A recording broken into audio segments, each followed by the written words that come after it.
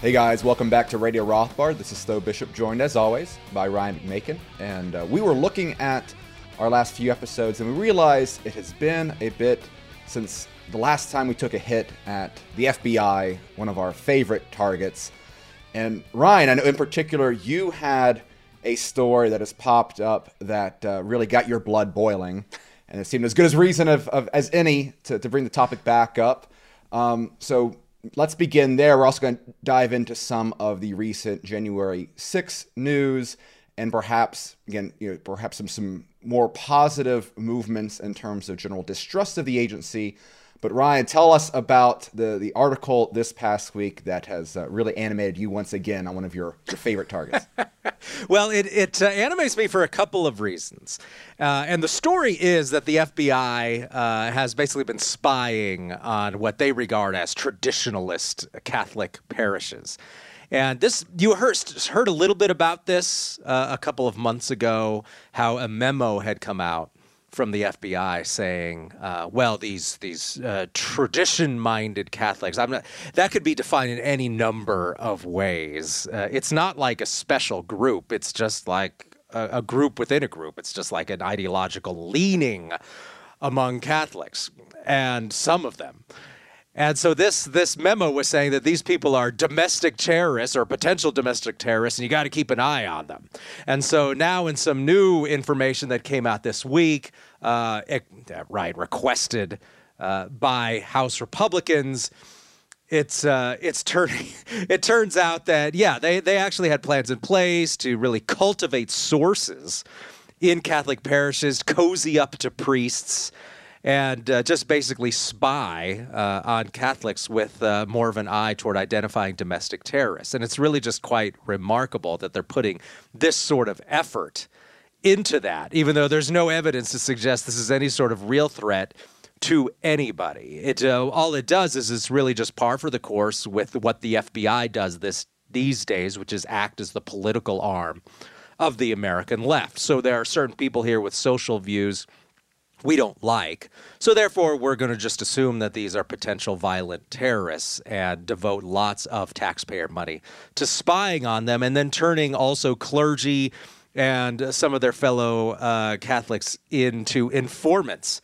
And so for all you know, my friends, if you have a parish that leans in any way toward more orthodoxy, there's probably a spook in your midst, and he hangs out, he pretends to like you, pretends to be your friend, but in reality he's writing reports on you back at FBI headquarters. So, if anybody seems to be new at your parish and shows up and is super friendly, probably a Fed. So just be careful of that sort of thing.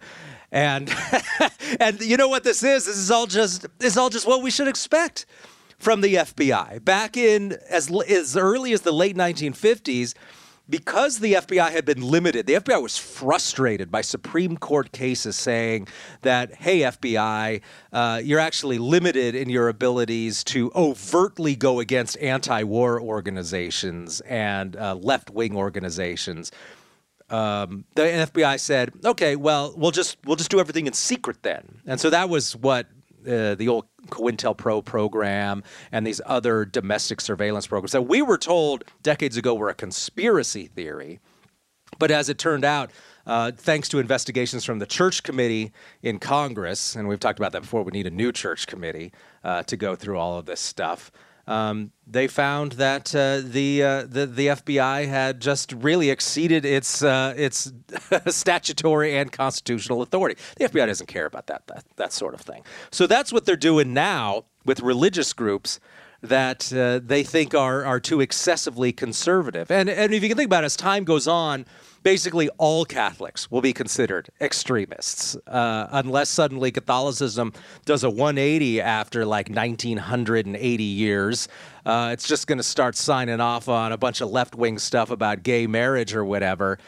Until it does that, that means you're a violent extremist in modern American ideological circles, especially up at the federal level, and these people in the FBI who are in every way they're just agents of this regime, and they're either you are in line with that ideologically or you don't go anywhere in your career. So that's just, I think, the latest revelation that really just makes it clear where the FBI is on in that. And I think there's a lot of fun irony here too, because historically, if you look at a lot of the poll data that was coming out in the days of the War on Terror, traditionalist Catholics, people who self-identified as traditionalist Catholics, were also pro-Patriot Act, pro-spying, pro-torture, pro-waterboarding, because they viewed the only enemies in the world are Islamic terrorists. So we think the government should be able to do whatever they want, wherever they want, whenever they want, torture whoever they want. So it's just kind of funny, maybe not ha-ha funny, but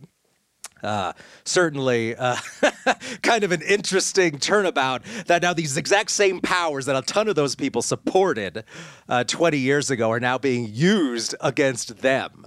So be careful what you wish for, and be careful what sort of powers you want to give to the federal government, because they're just eventually going to use it against you unless you completely agree with whatever the latest ideological fantasies are in Washington. And so some of these issues about how they infiltrate groups, cause chaos within these groups, try to make these groups look bad, it seems like this may be an issue then with the January 6th thing. I think we've heard rumblings about it, but I saw just the headlines really about it, though, about some of these informants or agents that were going on in January 6th. So what was the story there? Yeah, well, there is lawsuits going on. I know right now there's trials going on with some of the Proud Boy members that were involved in January 6th. And so as part of this investigation, you have defense attorneys highlighting, hey, look, we've got documentation identifying that there was over 40 FBI agents involved, kind of playing that role of provocateur here. And, what does that... So you've had this building narrative. Tucker Carlson has been kind of the leading mouthpiece for this, but this has been insinuated by people like Matt Gaetz, by Marjorie Taylor Greene, by other Republican legislators. It goes into the larger question about a very specific member, Ray Epps, who was caught on camera the night before, saying that, hey, look, we've got to storm into the Capitol, and people around him start shouting, Fed, Fed, Fed. The way that he has been treated in spite of rhetoric on camera that was a lot more inflammatory than some of the other targets of this investigation. He's been treated with kid gloves, and that has raised the specter of him being... He also has an interesting background with federal agents. The specter that he was one of a larger conspiracy of federal agents looking deliberately to escalate matters on that day, which has resulted in, political prosecutions and everything regarding from this. And of course, this is a very standard tactic of the FBI. You can look back at the Terror Factory sort of work and its relevance to the War on Terror situation, another way that has kind of reversed itself.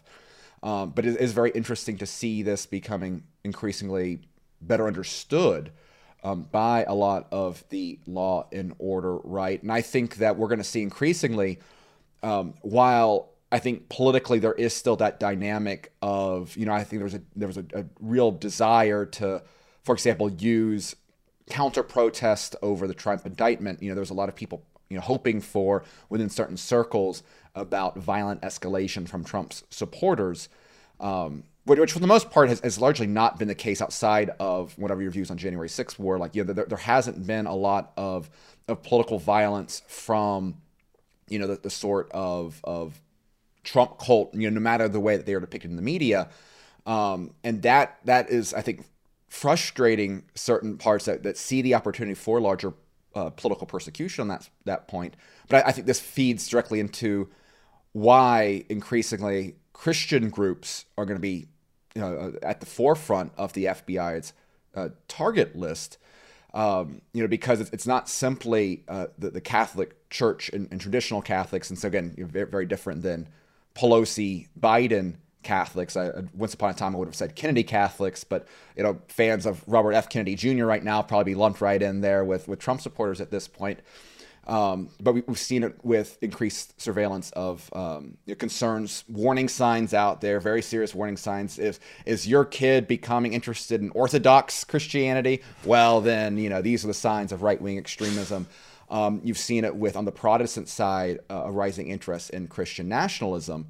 And so I think we're going to see a much larger epidemic of, that guy with great sunglasses and a crew cut coming in here saying, "Hey, fellow Christians, you want to go target that Democrat, pro-abortion, whatever, legislator? Let's go show these, demons a lesson." This feeds into that larger narrative. Then it's been classic FBI strategy for a very long time. And again, I think the January 6th investigations are doing a very good job of illustrating how broad and vast these sort of operations really look. We saw it in a similar way with the Whitner kidnapping plot from a couple years ago as well. And so I have no doubt that this is going to be a playbook that will continue to be replicated in large part because, outside of circles that are already sort of skeptical, right? So as mainstream as your Tucker Carlson viewer, and maybe even broader to a large section of the Fox News audience, if you're not tapped into, consuming conservative content, this narrative is almost completely off the board. You're not going to get this, these are not going to be the sort of clips that are going mainstream or viral on Instagram or TikTok. You have to kind of be looking a little bit at anti-regime information to recognize this. And again, more are than there have been in the past. That is a positive sign. But it's amazing how quickly the news cycle will turn.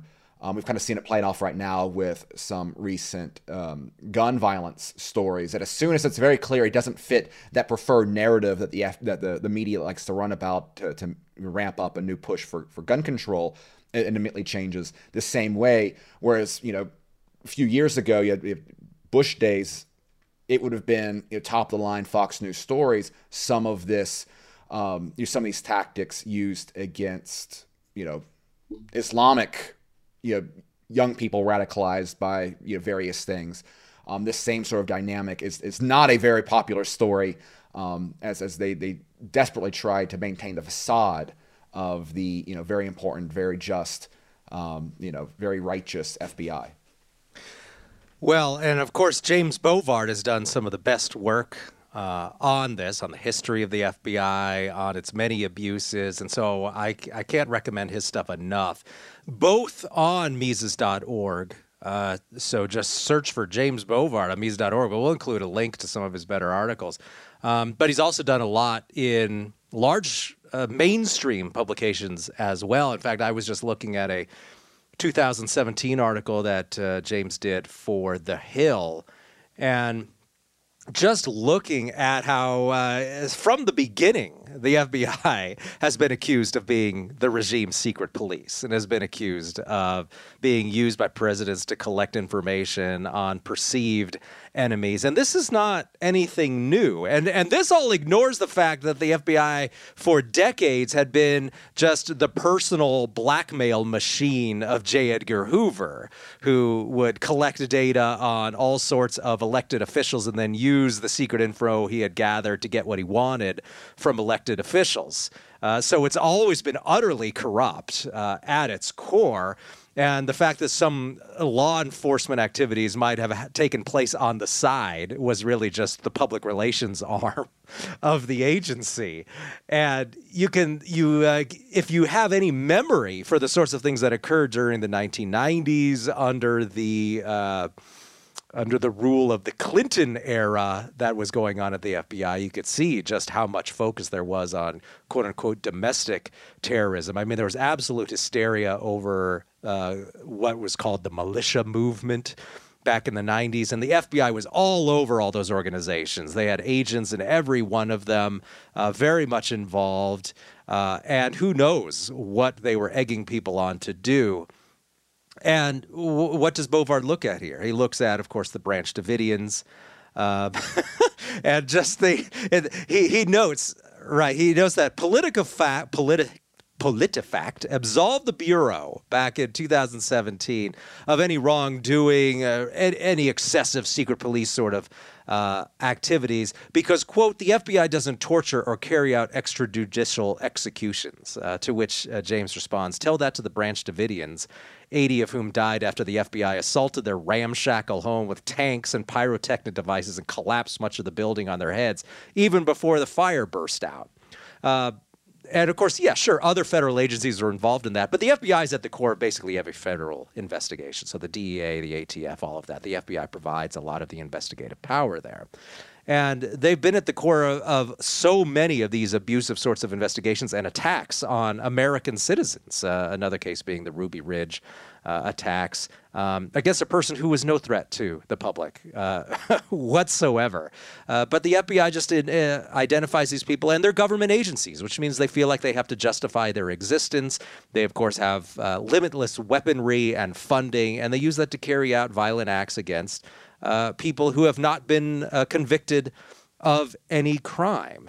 And so now, who even knows what FBI manipulation had wrought in the days of the 2016 election? This is another point that Jim makes, right? He's like, did the FBI wrongfully absolve Hillary Clinton on the email server issue? And what role did the FBI have in financing or exploiting the Steele dossier? We don't even know because they don't admit anything. But we do know is that they will happily bust into Trump's house and carry away documents there and accuse him of countless things. But when Hillary lets classified information just kind of bounce around email servers, oh, well, you know, she's a good person. She did her best.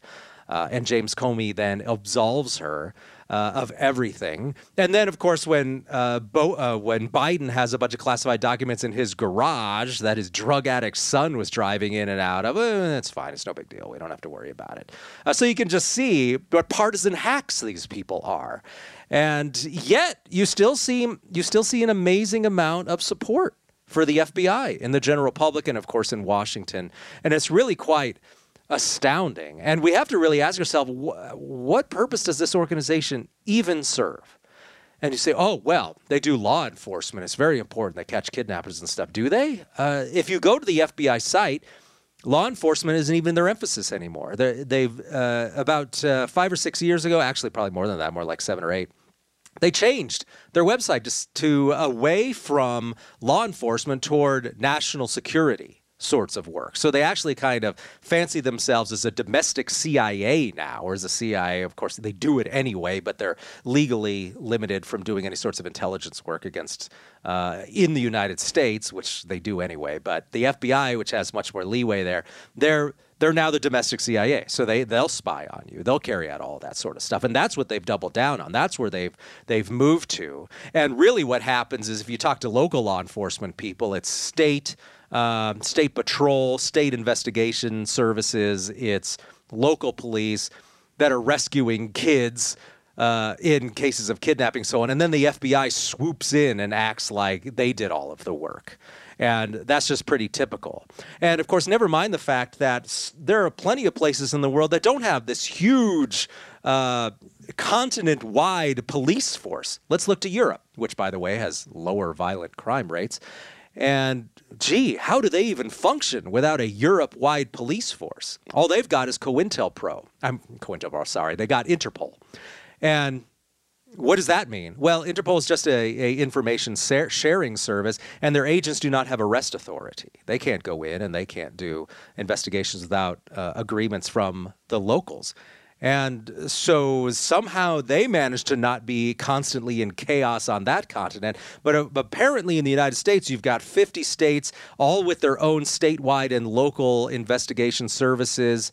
But they've got to pay taxes to Washington to get this Washington-based investigative organization, the FBI, which just comes in meddles, which functions contrary to local law. You can think of the states where they've legalized certain drugs, and the FBI would love to arrest those people and investigate them and work with the DA on that. And so they're at odds then with state officials. You've now got a great case where Missouri is refusing to work with federal agents on prosecuting people in terms of federal gun crimes. Again, the FBI is at odds with the real law enforcement people. And so they're not only are they unnecessary, but they're actually working against American freedoms, and they're totally incompetent when it really comes down to it. As I noted in an article a couple of years ago, there's a great book on the CIA's failures called Constructing Cassandra. And I quoted it at length to look at just how the CIA is always wrong. They were wrong about the Iranian Revolution. They were wrong about the Bay of Pigs. They were wrong about 9/11. They just ignored it. They downplayed the risks. But the FBI was so guilty and so at the center of the incompetence that led up to 9/11 that they couldn't even escape mention because it was just so blatant, so bad. And the FBI was just so utterly useless when it came to preventing 9/11. It's undeniable.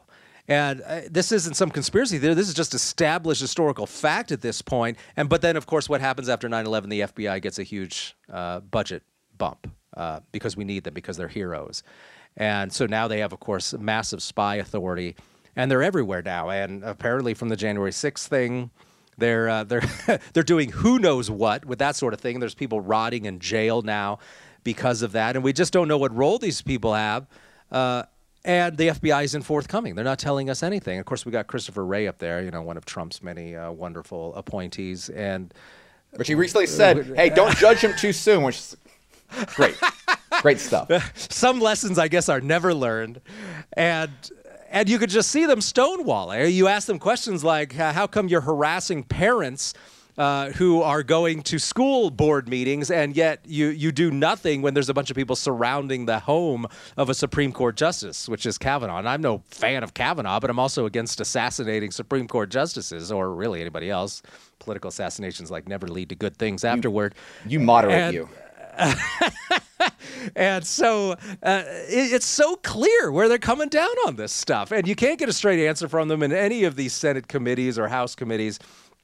And so I think the time has really come to just really look at what do these people contribute to actual law enforcement and keeping people safe. And the fact is, it's nothing. If you gave back to the states the money that is stolen from them to fund the FBI, it's billions of dollars.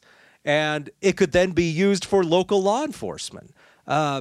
And not that I am uncritical of local law enforcement. I think anyone who's familiar with my work at Mises.org knows I've got plenty of problems with these people. But the left's position that we should defund the local police and worship the FBI is just one of the most twisted, bizarre things I can possibly imagine, especially if you claim to be in favor of poorer families or the black community and such. Who do you think is going into these communities and tearing families and communities apart by building up networks of informants to turn each other in for small-time drug use and that sort of thing so that your dad or your brother can be shipped off to federal prison for 8 years? That's what the FBI is doing. They're destroying your communities, and yet for some reason we're supposed to think these people are great because they're anti-Trump, because Orange Man bad, and so let the FBI do whatever they want. And that seems to be where we are. But you can talk a little bit more about this, perhaps, though. I'm starting to see some beams of light, right? It wasn't that long ago where if you sat down with some self-described libertarian, they would talk for the first 10 minutes about, the government can't do anything right. I don't believe anything the government says. But then when it comes to foreign policy or any sort of investigative authority, they'll go off about how, well, of course we have to invade Iran because the CIA and the FBI told me to.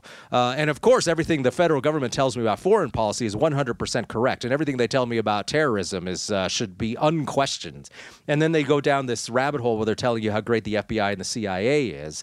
And those are these people who consider themselves hard-nosed, pro-freedom people who are skeptical of government power. They were worshiping these federal law enforcement agencies. I'm starting to see maybe some cracks in that regime now, maybe, finally, and maybe it took the Trump phenomenon to really expose that. But some people are actually calling for the abolition, right? I mean, they're a minority, I assume, but there are some people doing this now. Right. I mean, it's people like Matt Gaetz, it's people like Thomas Massie. You have, again, this entire committee that was formed. This is one of the the bargaining chips that Kevin McCarthy used to kind of get across the line in the speakership battle. And the committee is dedicated to, what they call the weaponization of the security agencies, including the FBI. And so Jim Jordan, I think, if you're looking at who's the most prominent Republican congressman, with that kind of balance of seniority and TV persona, that sort of stuff, I think Jim Jordan kind of stands up as one of the true sort of legislative leaders in the modern GOP, and he has been someone who's really been grilling. I know they're subpoenaing Christopher Wray for over these the Catholic Church investigative memos and things like that. Of course, the FBI was very quick to distance itself on. we put that memo aside, whatever. But that is, Jordan is leading, I think, the investigative effort, where again you do have the Matt Gaetzes, the Thomas Masses of the world calling for outright definancing, you're pulling the funds for it, abolishment as the goal there.